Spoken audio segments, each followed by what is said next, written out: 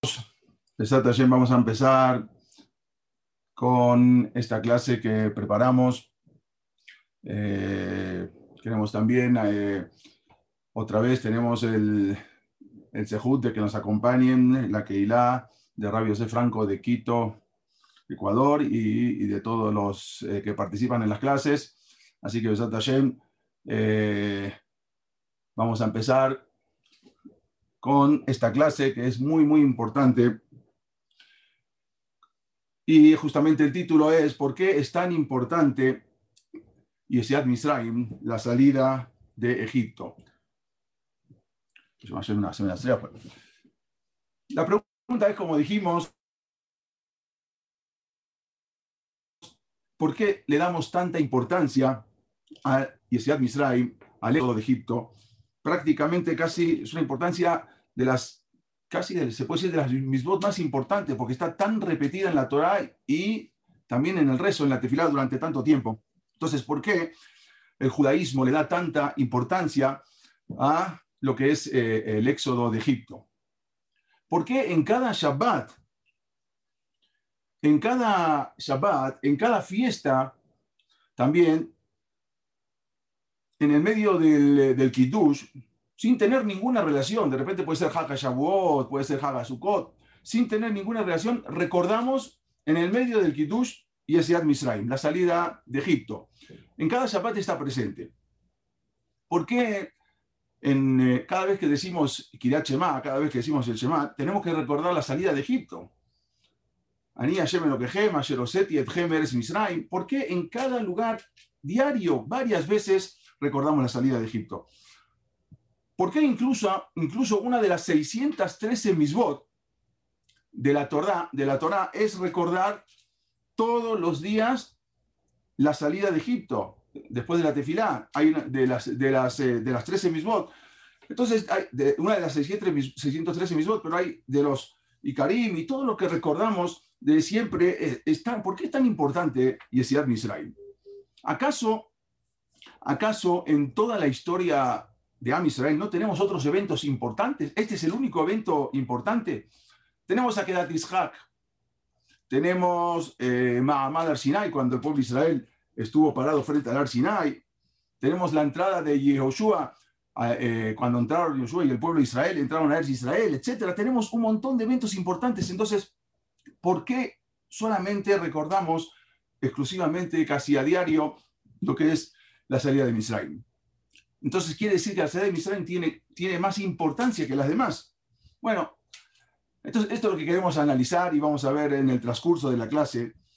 Hay dos bases en el entendimiento del Yehudí acerca de Dios. Tenemos dos yesodot, tenemos dos bases en el entendimiento que sabemos acerca de Borei Olam. La primera es, sabemos que Dios creó el mundo, por supuesto. Eso no hay duda y eso todo el mundo lo reconoce, que Borei Olam, Dios, es el que creó el mundo. La segunda base es que Dios interviene en cada momento en los asuntos humanos. Quiere decir, no solamente que creó el mundo Borei Olam, sino que en cada instante, en cada momento, Borei Olam sigue interviniendo en todas las cosas. Esas son las dos bases que tenemos de la emuná en el judaísmo. El Shabbat es testimonio de lo primero.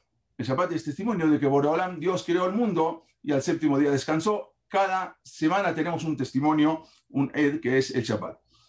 Mientras que la salida de Mitzrayim es el testimonio de que Dios está involucrado constantemente con cada persona en cada instante. Eso es lo que es la salida de Mitzrayim y lo que vamos a analizar. A eso se le conoce como Hashgacha Pratit. Borei Olam está conmigo, Borei Olam está contigo, Borei Olam está con cada uno y uno. A pesar de que hoy en día el primer concepto que nosotros mencionamos de que Borei Olam, de que Dios es el creador del universo, eso está ampliamente aceptado prácticamente casi en todo el mundo, que Dios es el creador del universo, el creador del mundo. Sin embargo, el segundo concepto, el que Dios interviene a cada momento en los asuntos de cada persona, eso no es una idea que está ampliamente aceptada por el mundo. El primer concepto, sí, Dios creó el mundo. El segundo, eso Am Israel lo sabemos, pero en el mundo no está tan ampliamente aceptado, reconocido, de que no solamente que creó el mundo, sino que interviene, interactúa en cada momento Dios. ¿Y cuál es el motivo de que lo segundo que hablamos, de que la gente no está tan convencida de que Boreolam en cada momento interviene? ¿Cuál es el motivo que no? Bueno, hay una pregunta que casi todo ser humano se cuestiona en algún momento, y también nosotros. Y la pregunta es la siguiente: si Dios está completamente involucrado en los asuntos de los humanos, entonces, ¿por qué hay tanto sufrimiento en el mundo? Esa es la pregunta que, digamos, tambalea, esa es la pregunta que hace dudar a muchísima gente de decir, bueno, Dios está, seguro, Dios creó el mundo, pero si está interactuando cada instante con cada uno, entonces, si está involucrado completamente en los asuntos, entonces, ¿por qué hay tanto sufrimiento en el mundo? Esto que ven acá es hace un año o 2 años, encontraron en una de las paredes de Egipto un esqueleto de un niño enterrado. Justamente lo que dice la Torá, que a veces tenían que poner niños según la orden de Paró para poder completar. Entonces, esa es la pregunta. Si está involucrado Dios, entonces, ¿por qué hay tanto sufrimiento en el mundo? Y eso es lo que hace dudar y lo que hizo dudar a Egipto. Vamos a ver. Esta es la pregunta por la cual motivó a que los filósofos desarrollaran las teorías en las que sí creen en Dios, que es el creador del mundo, pero descartan su participación continua. Como resultado de esta hipótesis, entonces formularon lo que se llama la teoría del relojero. Por eso está esta imagen. ¿Cuál es la teoría del relojero? La teoría del relojero es, así como el relojero fabrica un reloj, él pone todos sus mecanismos en marcha, todas las piezas. Sin embargo, cuando llega el momento que termina el trabajo, se acabó. El relojero terminó. Esa es la teoría del relojero. De la misma manera, ellos sostienen de que Dios creó el mundo. Dios puso las leyes de la naturaleza en marcha.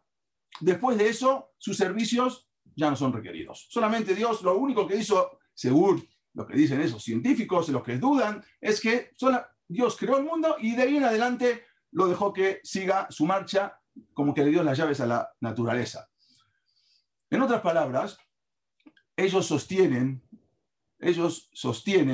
de que Dios creó el mundo, como dijimos, puso las leyes de la naturaleza en marcha y ellas trabajan independiente, como dicen Deus sive natura, o sea, es como algo independiente. Dios puso la naturaleza y la naturaleza es algo independientemente a Dios. Por lo tanto, se producen los efectos que no podemos comprender. Por ejemplo, tales como dijimos, como esos niños con enfermedades, niños que nacen a veces con enfermedades terminales, o niños que tienen enfermedades terminales, a veces no podemos entender por qué pasan, etcétera, muchas cosas, ante los cuales los filósofos presumen de que Dios en tales cosas no puede intervenir. Dios creó el mundo y ahí está, se fue, está arriba, en el que se acabó, digamos, en el trono celestial, y la naturaleza es la que maneja el mundo. Ellos afirman de que, como dijimos, Dios creó el mundo, así como alguien crea un auto, pero luego le da las llaves del auto a la naturaleza. Así vino Dios, creó, le dio las llaves del auto, sin importar cómo maneja las cosas la naturaleza. Dios está como que limitado a sentarse en el asiento trasero. Y eso es lo que ellos más o menos están diciendo, los filósofos. Una consecuencia de esa teoría es que Dios, según lo que ellos interpretan, es que Dios no sabe, Dios ni le importa lo que sucede en la vida de cada persona. Esa es la consecuencia de esa teoría. Porque si supiera o le importase, obviamente todos seríamos sanos, obviamente todos seríamos ricos, obviamente todos seríamos sabios, Entonces, como que ellos dicen que Dios no sabe, Dios creó el mundo, no sabe ni le importa lo que va sucediendo en la vida de cada persona. Y eso es lo que sostienen. A la gente le gustan las casualidades, pero si lo analizamos bien, no es complicado imaginarse que, vamos a imaginarnos, si Dios creó, ¿sabe?, los cielos y la tierra y todo lo que hay en ello, entonces, ¿qué problema podría tener Boreolam en controlar cualquier ley física que fue creada por él mismo, en el día, en la hora, en el momento? Es mucho más difícil pensar que casualmente el pueblo de Israel llegó al lugar y casualmente se presentó un evento que justamente favoreció al pueblo judío y desgració a los egipcios. ¿Cómo puede ser justo todo? Porque hoy en día explican que cada cosa tiene su explicación científica. Y la pregunta es, ¿quién sopló el viento? Vamos a decir que vino un viento porque un huracán. ¿Y quién sopló el viento? ¿Cuántos años en verdad lleva la ciencia gastando dinero, gastando tiempo y no ha podido crear ni siquiera un piojo? Solo pudieron crear robots que con el tiempo al final se convierten en cosas desechables. Pero por eso dicen que en verdad no existen los ateos en el mundo, sino que son personas ignorantes, unos con título, otros sin ellos, pero ateo no existe. Y esa es una filosofía de Baruch Spinoza, el famoso Benedicto Spinoza. Esa era su filosofía, porque el Dios de Spinoza, él presenta un libro que se llamaba Ética, está muy lejos del Dios tradicional de las religiones monoteístas. Lo que Spinoza llamó Deus nature, quiere decir carece de todos los atributos. El Dios, ese filósofo de Baruch Spinoza, ese, como él lo explica, no tiene voluntad personal, no tiene emociones, no tiene preferencias, no tiene planes, no emite mandatos, no tiene expectativas. El Dios de Spinoza, el que él explica, no es bueno, no es justo, ni sabio. Y así lo explican. Lo que es Dios para Spinoza es la naturaleza misma. Eso es Dios. Para Baruch Spinoza, el filósofo Baruch Spinoza, que era judío, es la naturaleza misma. Por lo tanto, para Spinoza no hay creación divina, para Spinoza no hay libre albedrío, no hay nada después de la muerte, no hay sahar, no hay ones, no hay pago, no hay castigo, no hubo revelación en Ar Sinai, no hay para qué hacer tefilá, tampoco no hay para qué rezar. Ese era Spinoza, y se dice que Spinoza era panteísta. ¿Qué es panteísta? ¿Qué significa panteísta? Panteísta significa que Dios y la naturaleza son idénticos, como que son socios. De acuerdo con esa tesis, todo es Dios, quien es eterno y el universo también lo es. A diferencia del Dat Yehudí, es partiendo de la Torá. A Kadosh Baruj Hu tenemos que saber, y ahora vamos a entrar en el tema, allá, Obe y Yie, fue, es y será. Como dijo Kadosh Baruj Hu, voy a ser yo el que soy. El universo, como dijimos, fue creado por Dios, es decir, Tohu Vabou, no había nada. A partir de la nada, ahí fue creado. Esto es un concepto totalmente, lo que los enseñan los Jamín, totalmente en contra de lo que explicó este filósofo Spinoza. El judaísmo tiene la misión de proclamar que nada sucede en el mundo, ni siquiera una estrella nace ni muere sin la intención divina. No se cae una planta sin la intención divina. Como decimos nosotros en la Barajá Baruch, en lo que nos da Akol ni Abidaro, todo es hecho por su palabra, todo, Akol, Kol es en el mundo, todo existe por su palabra. Ese es el verdadero significado de Hashem Echad, cuando decimos Dios es único, que no existe ningún otro tipo de fuerza. Boreolam no solo hizo el reloj, como dijeron esos filósofos, la teoría del relojero, sino que por su voluntad lo mantiene funcionando. El mundo se mantiene funcionando.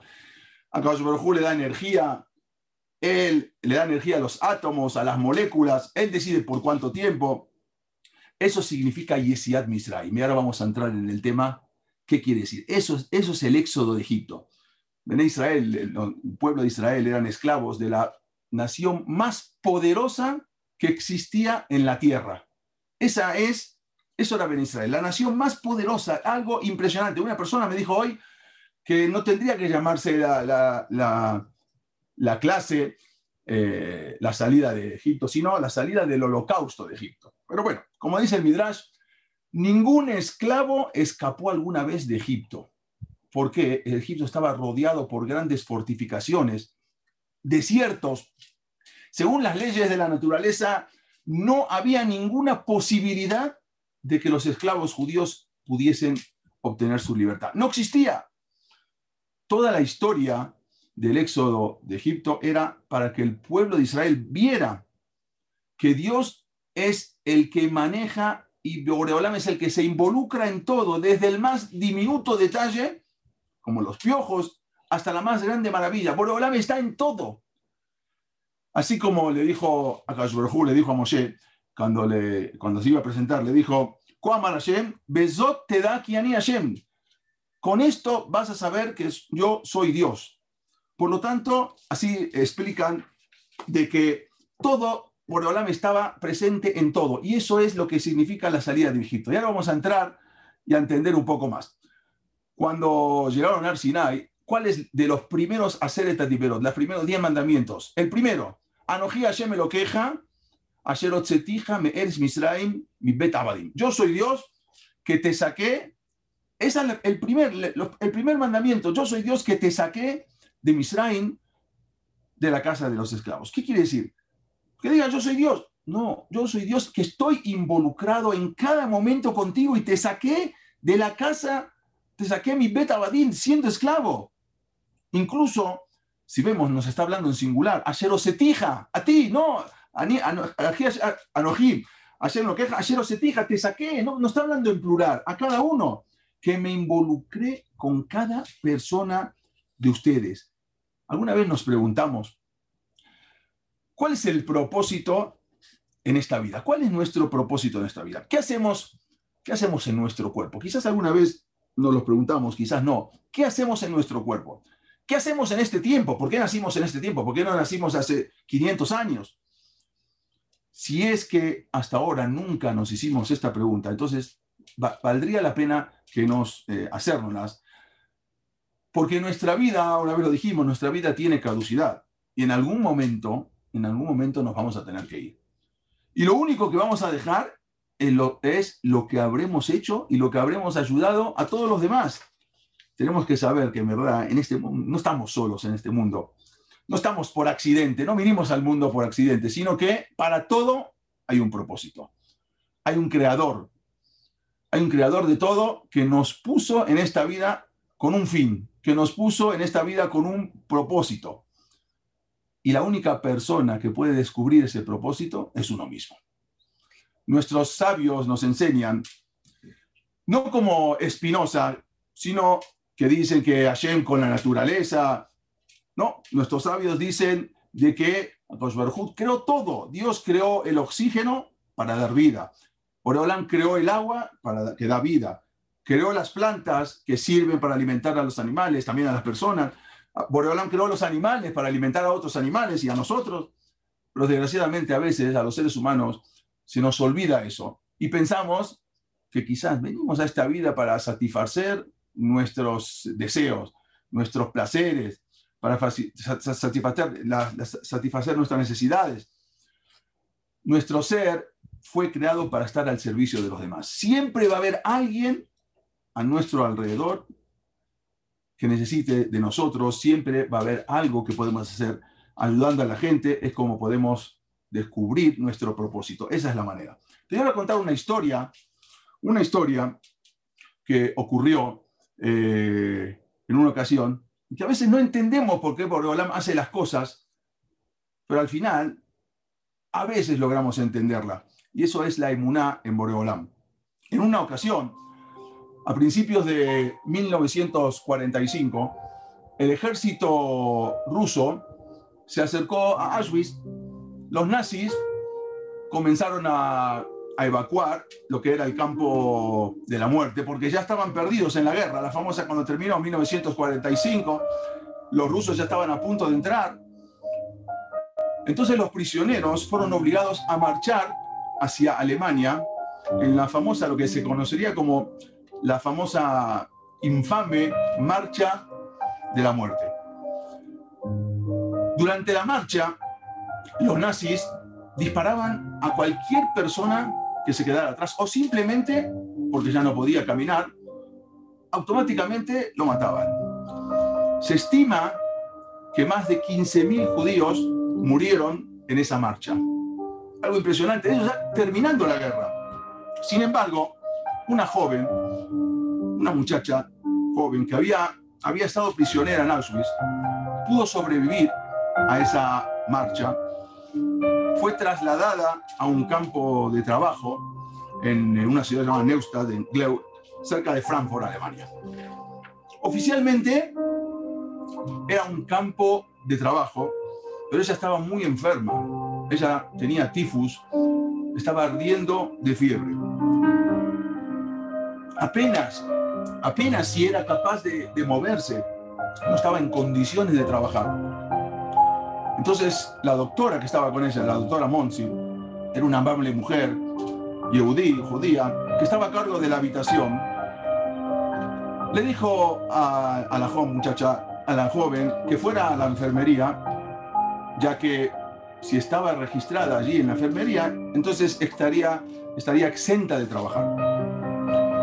La enfermería quedaba a una corta distancia, estamos hablando de 3 bloques en los cuarteles, muy poca distancia, pero en el estado que ella se encontraba, con los pies hinchados, ese trayecto de 5 minutos le llevó casi 2 horas en poder llegar a la enfermería. Pero al llegar, vio a las mujeres enfermas tendidas en camas sin mantas, completamente sin ropas, totalmente deshumanizadas. Ya que cuando llegaba un paciente a la enfermería, los médicos se llevaban su ropa que traían de prisioneros y las quemaban. Esta muchacha estaba muy débil, estaba temblando de fiebre, con terribles dolores de pies y hasta con un miedo terrible de que le dispararan. Aún así, ella no quería perder su dignidad. Por lo tanto, decidió volver a su habitación a buscar su camisón que había comprado en Auschwitz a cambio de un poco de pan, mismo que había usado durante la marcha de la muerte. No había manera de que ella se acostara allí desvestida. Ella nunca lo iba a permitir que se acueste ahí desnuda, desvestida delante de todos. Prefirió volver 2 horas, un trayecto de 5 minutos que no podía ni hacerlo, con tal de ir a buscar su camisón.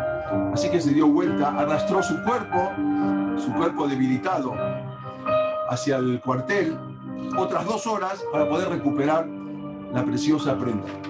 Entonces, al llegar, otra vez, la doctora Monsi la vio, le sugirió que se acostara un rato a descansar, antes de regresar otra vez otras 2 horas a la enfermería, algo que eran 5 minutos de trayecto, 10 minutos. Ella, como estaba acabada, no podía llegar. Puesto que de todos modos la muchacha no tenía fuerza de moverse, tomó el consejo y se quedó a descansar.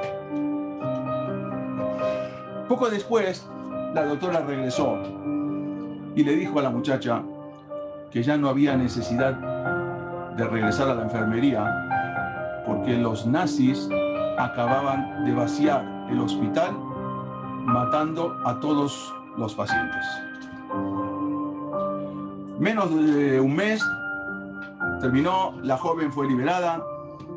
Entonces ella expresó lo siguiente: los nazis se habían llevado todo, nuestros preciosos seres queridos, nuestros hogares, nuestro dinero, nuestra comida, nuestra salud, incluso nuestra ropa, joyas, ollas, sartenes.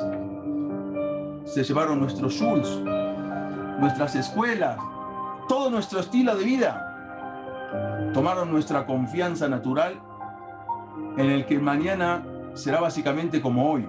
Esa confianza no las tomaron. Ellos tomaron nuestros planes, nuestros sueños, nuestras ideas de cómo se iba a desarrollar nuestras vidas. Pero habíamos sobrevivido y ahora necesitamos reconstruir nuestro futuro.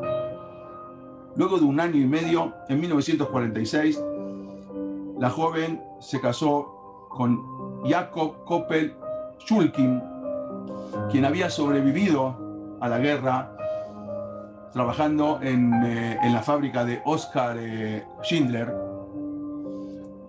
Acá lo vemos. Entonces, incluso esta es ella, se casó, como dijimos, con Jacob Koppel-Schulkin, que era uno que había sobrevivido también en la fábrica de, dijimos, de Auschwitz. Incluso el Mesader Kiddushim, el que hizo la jupá, fue el rebbe de Klausenburger, que fue quien ofició su boda. Ella dijo lo siguiente: preparé toda la comida para mi boda y luego me puse un vestido de novia prestado. La boda fue algo triste, porque me iba a casar sin padres, sin hermanos, sin familia. Esta no era una boda como la que sueñan cualquier niña. Y aunque no había músicos, todos allí hicieron lo posible por alegrar a la pareja que se iba a casar completamente sola. Finalmente, obtuvimos visas para ir a Estados Unidos. Este es el rab que los casó. El rab que lo casó, el rab de Klausenberg. Él había perdido a toda la familia, perdió a su esposa, todos sus hijos. Y él siempre decía: en la guerra perdí a toda mi familia. Simplemente lo perdí todo.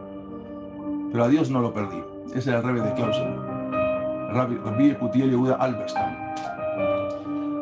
Cuando finalmente llegaron, dice, cuenta ella, llegamos a Estados Unidos, llegamos a Nueva York en 1949, nos instalamos en Williamsburg, para después pasamos a Borough Park. Fui ahorrando y guardando dólar tras dólar, $1 a la semana, porque sabía que pronto llegaría la fiesta de Pesaj. Necesitaba comprar platos, necesitaba comprar ollas, necesitaba comprar cosas para la fiesta. Me alegré mucho cuando logré hacerlo. Incluso tuvimos invitados para los Sedarim en Pesaj. Nuestro primer Pesaj en Estados Unidos fue como nuestra boda. Estábamos felices de estar vivos, de estar libres, pero había una frialdad en nuestras vidas, no teníamos familia. Sin embargo, esa frialdad comenzó a descongelarse cuando fuimos bendecidos con 2 maravillosas hijas, Jaya Sara y Freidy. Pero a lo largo de los años, de a poco llegué a apreciar lo bueno de mi vida y a enseñar a mis hijos, a enseñar a mis nietos a no quejarse por lo que falta, sino a apreciar todo lo que Dios nos da, a saludar a las personas con una sonrisa, incluso cuando el corazón está triste. La joven de esta historia se llama Perel Schulkin y aún hoy en día todavía vive rodeada de sus hijos, sus nietos, sus bisnietos. Perel Schulkin comentó: ahora, casi 80 años después de perder a toda mi familia, Dios me ha dado la posibilidad de celebrar muchísimos más Pesaj y poder disfrutar junto a mis hijos, nietos, bisnietos y toda mi descendencia. Ellos son los que le dan el sentido a mi vida, porque ver a las generaciones es seguir adelante con alegría, con orgullo como Yehudí, por aquellos que fueron llevados. A veces nosotros no entendemos, pero tenemos que saber una cosa: la historia, toda la historia tiene un plan que está dirigido por Dios y que nos lleva a un destino profetizado. Una de las tefilot, uno de los rezos más fuertes registrados durante la Shoah fue la plegaria de un rab que le suplicó a Dios con estas palabras: Dios, yo no te pido que me expliques por qué. Sé que tus pensamientos no son como nuestros pensamientos. Entiendo que nuestras mentes limitadas no pueden captar la forma en que tú diriges el universo. Por favor, no me digas por qué. Solo te pido que me asegures que hay un porqué. No me digas por qué. Solamente te pido que me asegures que hay un porqué. Este es uno de los mayores mensajes de Pesaj. Celebrar Pesaj es reafirmar nuestra emuná. Después de todo lo que pasó a Israel y seguimos celebrando Pesaj, es reafirmar esa emuná, esa fe en Boreolam, en la historia, en su historia, porque nuestra historia es la historia de Boreolam, y que incluso los eventos trágicos son partes de un SEDER, dirigido por Dios, un orden destinado y que son una introducción para el PESAJ de la redención de Am Israel. Pero para nosotros, ¿qué es un milagro? Nosotros tenemos que entender qué es un nes, qué es un milagro para nosotros. Cuando el pueblo de Israel salió de Egipto, cuando Am Israel salió de Egipto, lo hizo rodeado de grandes milagros. Esos milagros que demostraron la grandeza de Boreolam. Cada milagro tenía un significado, todos los milagros tenían significados. Sin embargo, hubo un milagro cuyo significado parecería que no lo entendimos. Todo lo entendimos, pero hay un milagro que parece como si fuera que no lo entendimos. Sabemos que el Yam Suf, el Mar Rojo, se dividió permitiendo que los judíos, los hebreos, cruzaran y luego se cerró ahogando a los egipcios. Eso lo sabemos, acá son unas imágenes nada más para tener una idea. Pero incluso la Torá nos cuenta de otro milagro que siguió a ese milagro. ¿Y cuál es? Está escrito, Vayar Israel et Misraim met al Sefat Hayam. O sea, no solamente que se murieron, sino que luego el pueblo de Israel vio a los egipcios muertos en las orillas del mar. Salieron del mar y fueron como que vomitados hacia las orillas. Así trae en Shemot. Israel vio a los egipcios muertos en la orilla del mar. Si los egipcios se ahogaron en las profundidades del mar, entonces, ¿cómo fue que sus cuerpos fueron arrojados y terminaron arrojados en las playas? Si sabemos que los egipcios se ahogaron en el mar, y se ahogaron en el mar, entonces, ¿cómo puede ser que Vayar Israel vio Israel a Egipto, metan Sefat Hayam, muertos en la orilla? Nuestros sabios, nuestros caminos explican que el mar los arrojó hacia afuera. Y ese fue un milagro, ese fue otro milagro, que el mar no solamente que pasó Israel, sino que cuando entraron los egipcios se cerró el mar y los arrojó hacia afuera. Pero ¿cuál es el significado de la expulsión de esos cuerpos egipcios hacia la playa? ¿Por qué tuvo que hacer Dios ese trámite? David Amelech escribió en el Teilim, esto nada más para tener una idea de las imágenes, obvio, es todo para tener una idea. Estos son los egipcios cuando fueron arrojados y de repente estaban en el agua y son arrojados hacia la playa, como dijimos. David Amelech en el Teilim dice lo siguiente: Le David Mismor, la Hashema Aresum Loa, Tebel Beyoshbeba, Kiual Yamim Esadá Beane Arot Yejonenea. Dice, dijo David Amelech en el Teilim, la tierra y todo lo que la llena la tierra, le pertenece a Dios. El mundo y todos los habitantes, hay motivo. ¿Por qué? Porque Él basó el mundo sobre los mares y lo estableció en ríos. O sea, así dice David. ¿Sabes por qué todo le pertenece a Dios? Porque el mundo, cuando creó Dios el mundo, era agua. Entonces, Él basó el mundo sobre el agua, y también lo estableció en ríos. ¿Qué significa todo esto? ¿Qué significa que el mundo le pertenece a Dios? Porque Él puso el mundo sobre mares. Y si no hubiese puesto el mundo sobre mares, ¿no le hubiese pertenecido a Dios? ¿Para qué tiene que decir David Amelech, ¿para qué me tiene que decir este pasú? ¿Qué relación existe entre los mares y los ríos con el motivo por el cual el mundo le pertenece a Dios? Para entender esto, necesitamos remontarnos a Bereshit. Bereshit, la creación del mundo.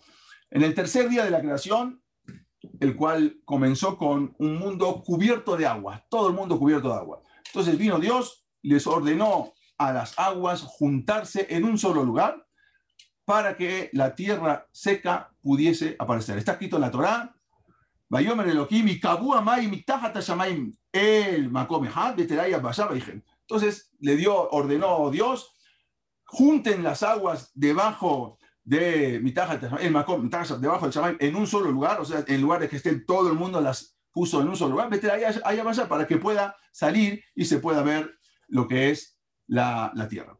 Explican los Mekubalim que lo mismo que existía en el inicio, en el tercer día, la influencia continúa aún hoy en día también. ¿Qué quiere decir eso? Aunque en el mundo existen continentes, en el mundo existen islas, las fuerzas naturales del mar están constantemente pretendiendo cubrir toda la tierra de agua nuevamente. Algo impresionante. Nosotros vemos qué bonito el mar, qué lindo la playa, pero constantemente están igual, siguen con la misma influencia de querer inundar todo el mundo. Aunque en el mundo, como dijimos, hay continentes, hay islas, pero la tierra constantemente quiere volver a lo que era originalmente. Sin nadie que permanentemente los detenga el mar, los océanos inundarían el mundo con una furia desmedida. Según las estadísticas, eso ya lo vemos en todas las noticias sobre el calentamiento global, los científicos ya explicaron qué es lo que podría suceder si la temperatura del mundo aumentara un poco. Algo impresionante. Entonces, ¿qué es? Inundarían el mundo. Si un poco se empiezan a descongelar, así explican los científicos, los glaciares, se inunda el mundo, las aguas arrasan con el mundo. Eso ya lo explicaron. Entonces, ¿qué es lo que sostiene a los océanos para que no se desborden? Y esa es la pregunta. ¿Qué es lo que sostiene? ¿Qué es lo que previene al mundo de que no se inunde? Las orillas del mar. La orilla del mar, la arena, la playa. Dijo David Amelech en el Teilim, Gebul Santa Vayaburum, Valieshubum Lejasotares. Tú pusiste un límite para que las aguas no puedan cruzar. Tú le pusiste a las aguas el límite hasta acá, hasta la playa, hasta la arena. Gebul Santa, tú pusiste un límite, Vayaburum, que no puedan pasar. Y que no puedan, y Shubum Lejasotares, que no puedan las aguas volver a cubrir toda la tierra. La intención de los mares es constantemente cubrir, inundar todo el mundo. Akadosh Baruj Hu está constantemente deteniendo. Los mares continúan, quieren cubrir la tierra, pero ellos están impedidos de hacerlo. Los ajamín explican que las costas, con solo una pequeña franja de arena, son una demostración de la grandeza de Dios. Una comprobación de que como en cada momento Dios salva al mundo de su destrucción, en cada instante, y contiene los océanos en todos sus límites. Y eso es lo que explica la Gemara en Baba Batra, el Talmud en Baba Batra, la página 73, cuenta que una ola con otra, o sea, sería un ángel que le dijo al ángel, que es el encargado de las olas, que le propuso a otra ola inundar el mundo. Entonces la otra ola le contestó, Puk Hasi Geburta de Marech, ve que es la fuerza de Dios, que Él no nos da permiso de poder hacerlo.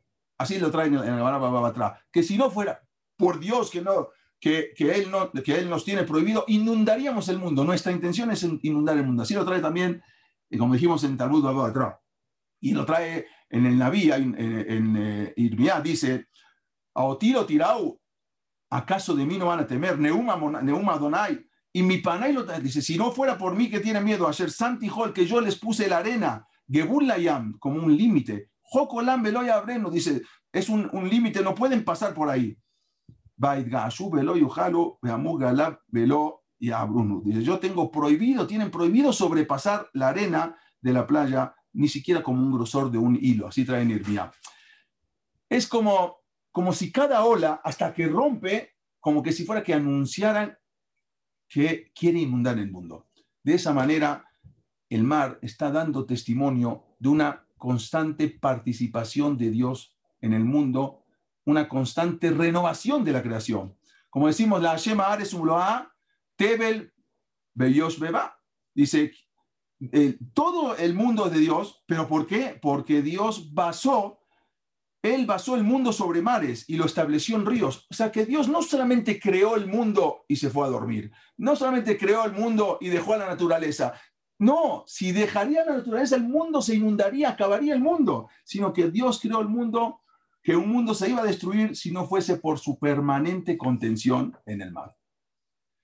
En cada segundo, Dios está involucrado en contener las aguas. En cada instante, Él está involucrado en contener las aguas de los ríos y de los océanos. Constantemente está manteniendo el límite. Exactamente es lo que Boreolam está haciendo. Y ahora entendemos por qué. Pero había una nación una nación que negaba el concepto de la divina providencia.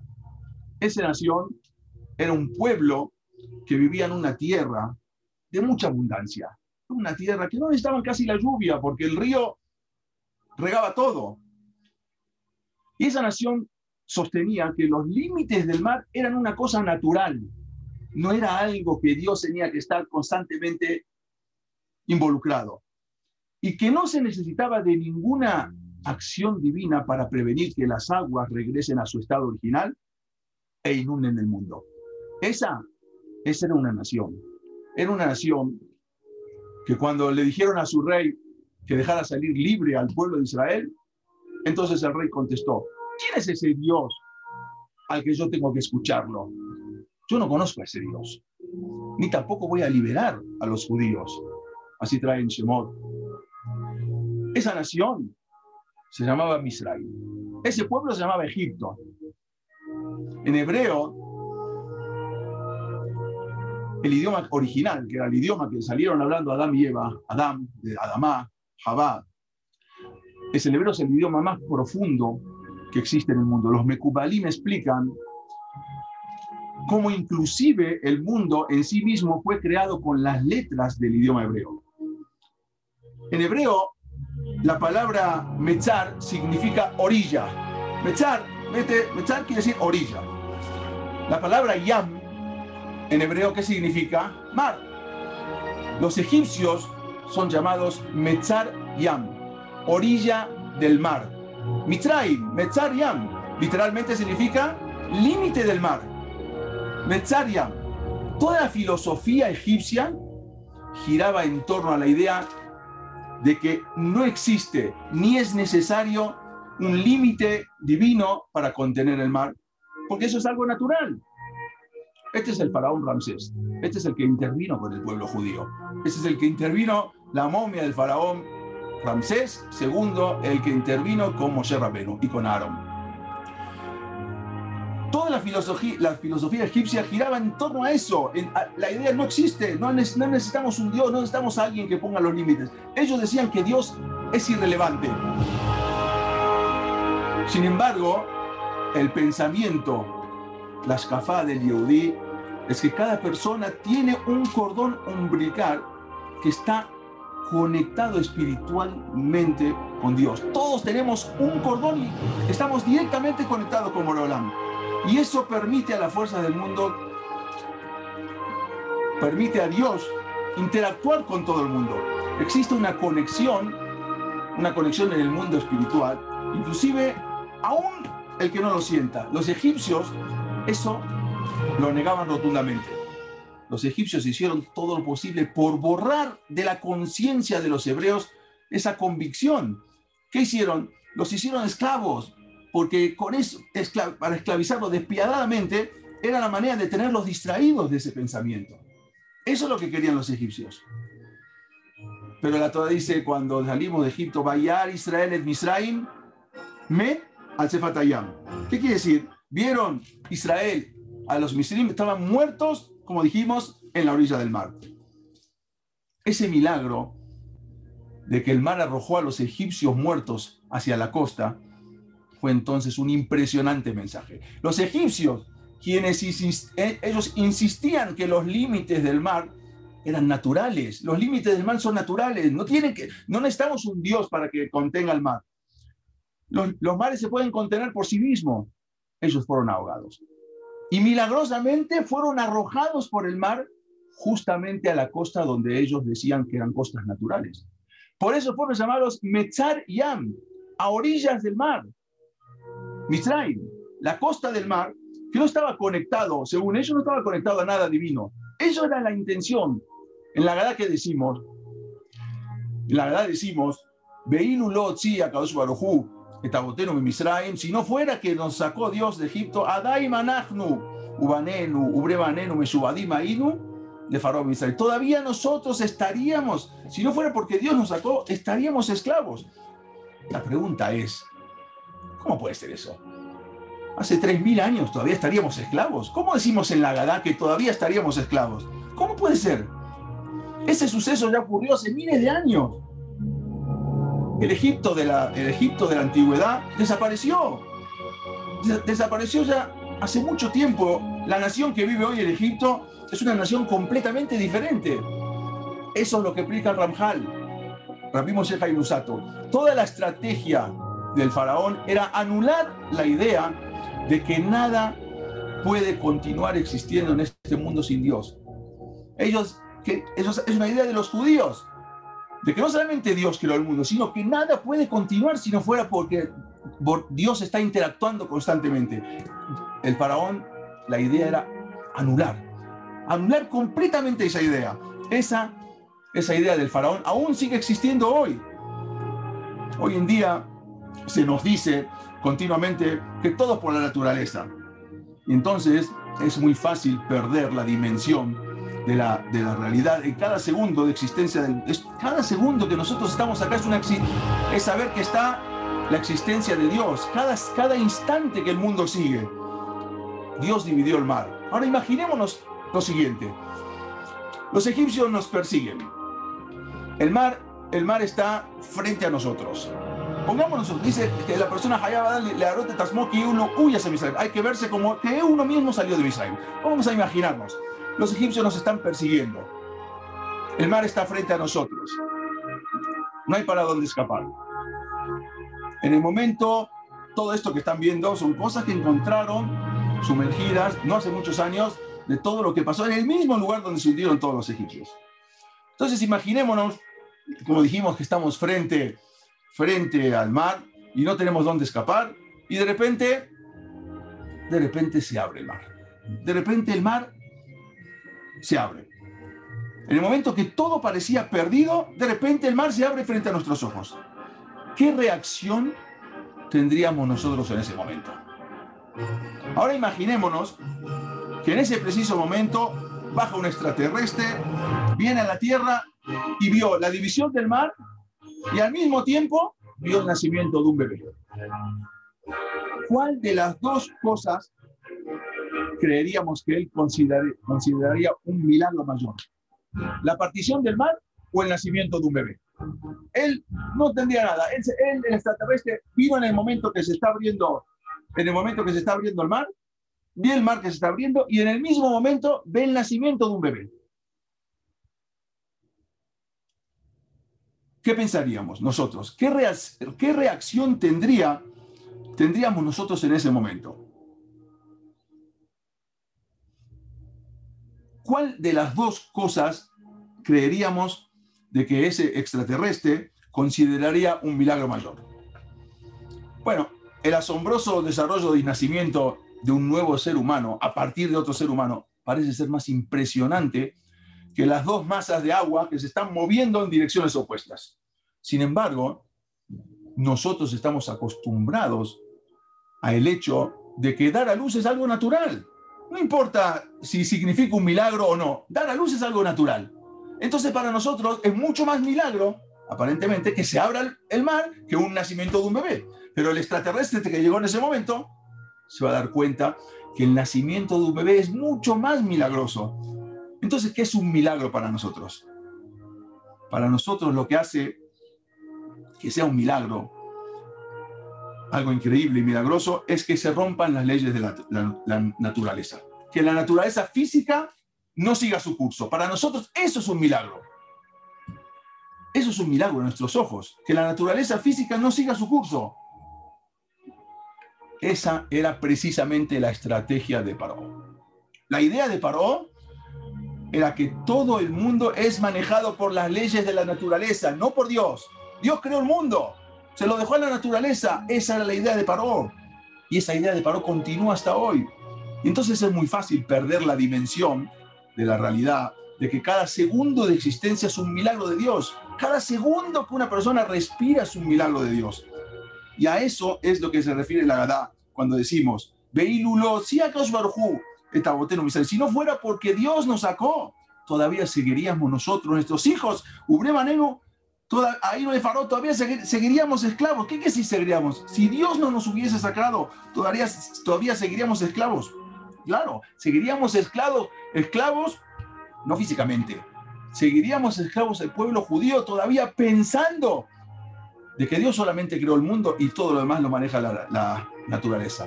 Cada detalle de la Torá nos relata Yetziat Mitzrayim. Ellos, cuando empezó, Boreolán partió el mar. ¿Pero de qué manera partió el mar? Podía partirlo al momento, pero no.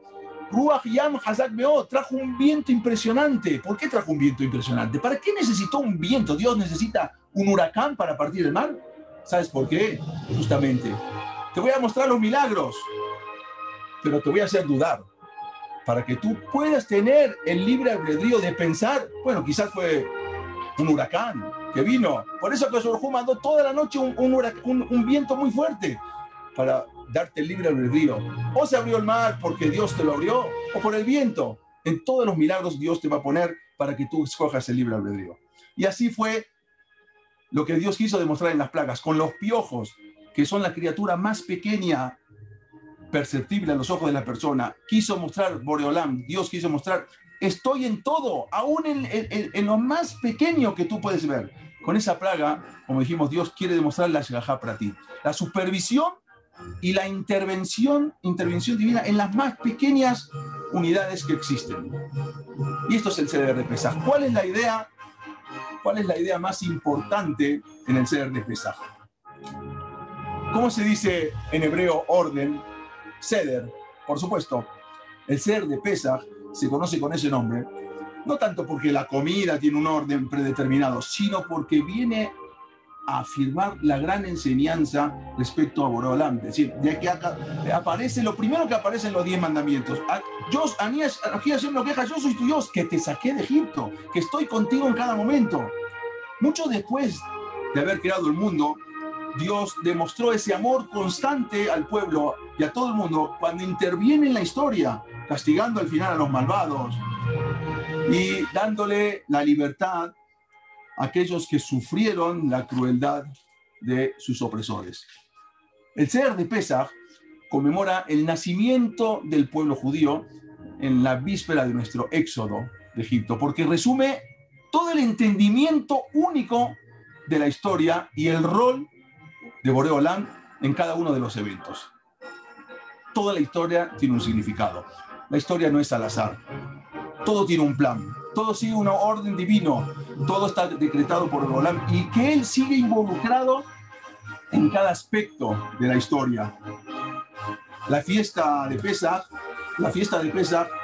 es reconocer esa idea que en el universo hay un SEDER. Ese es el SEDER de PESAJ. En el universo hay un SEDER. En el universo hay un Dios. En el universo hay un Dios personal que se preocupa por cada uno de nosotros. Hay que acercarse, hay que pedirle. Y Él es el director de esos eventos que se desarrollan de acuerdo a un orden dictaminado por la divinidad.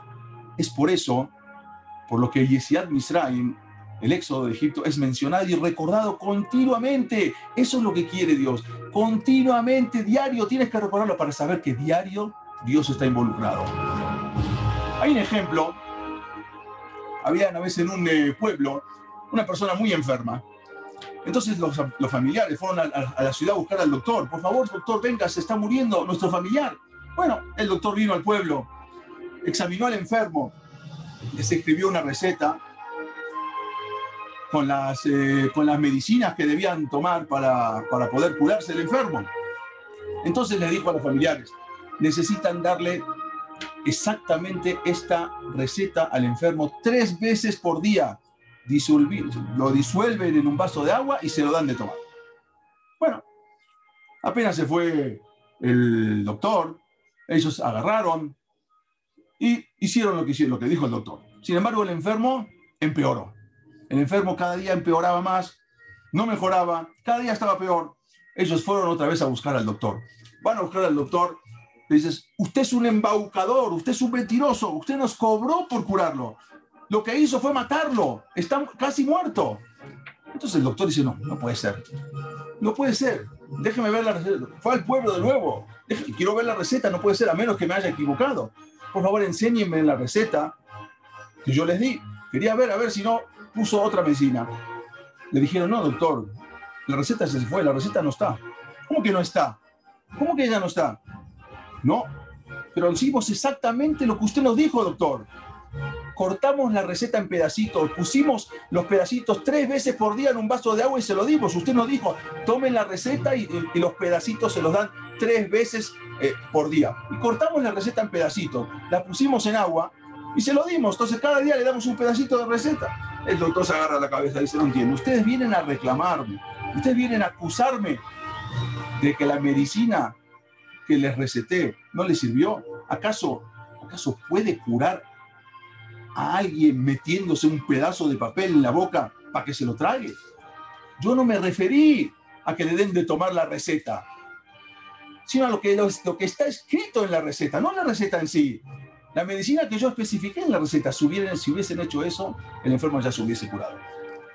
Así es lo mismo con la salida, con la historia del éxodo de Egipto. Nuestros hajamim, nuestros sabios nos dijeron que debemos en el Shema y todos los días, 3 veces por día, necesitamos recordar el éxodo de Egipto, lo necesitamos recordar día tras día, 3 veces por día. Así como en Shabbat, en Yamin Tovim, en los Yom Tov, Seher Esiat Misraim. ¿Por qué?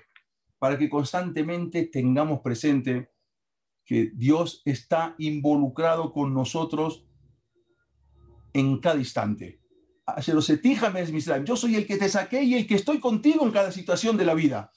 Y no como sostenían los egipcios y como hasta hoy día piensan muchos de que Dios solamente creó el mundo y luego se lo entregó a la madre naturaleza para que se encargue de dirigirlo. Es por eso la importancia de recordar diario que Él nos sacó de Egipto y que está involucrado y que a veces no entendemos las cosas y vemos cosas que aparentemente a nuestros ojos son insólitas y son trágicas.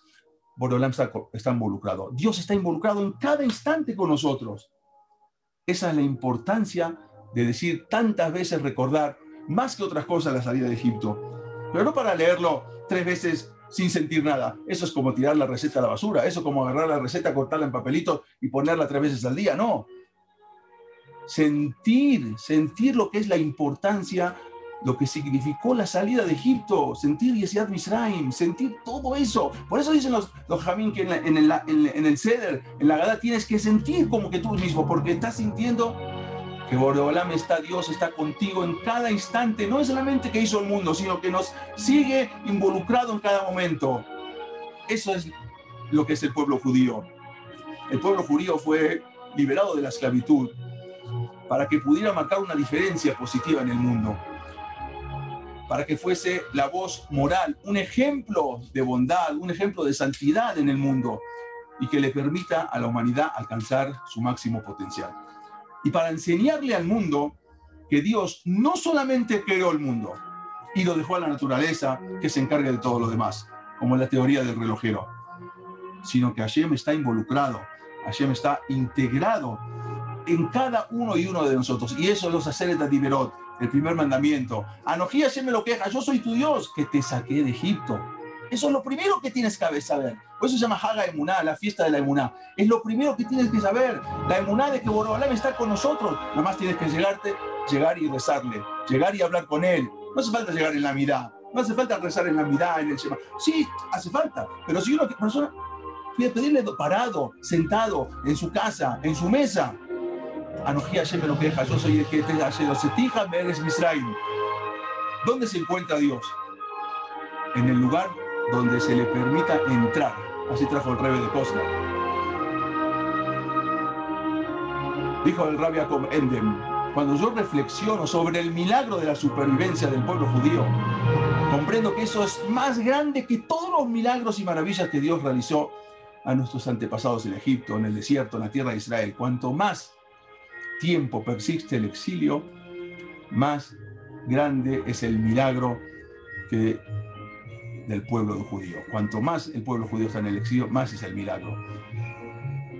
Les deseo, eso es lo que se llama Shagajá Pratit, que tengamos todos un Pesaj Kasher Besameach y que entendamos de que esto es Pesaj. No solamente que Boreolam creó el mundo, sino que continuamente está con nosotros en cada instante. Y eso es lo que menciona. Y eso es lo que no entendían los egipcios. Y eso es lo que tenemos que entender. Pesaj, Kasher Besameach a todos. Sat Hashem, que pasemos por nuestros hijos con toda nuestra familia y que podamos influir y que podamos enseñar este mensaje a toda nuestra familia. Boreolam está constantemente con nosotros. Pesaj Kasher Sameach. Gracias a todos. Nos vemos, si Dios quiere, después de Pesaj. Que tengamos todos un Pesaj Kasher Sameach. Gracias a todos.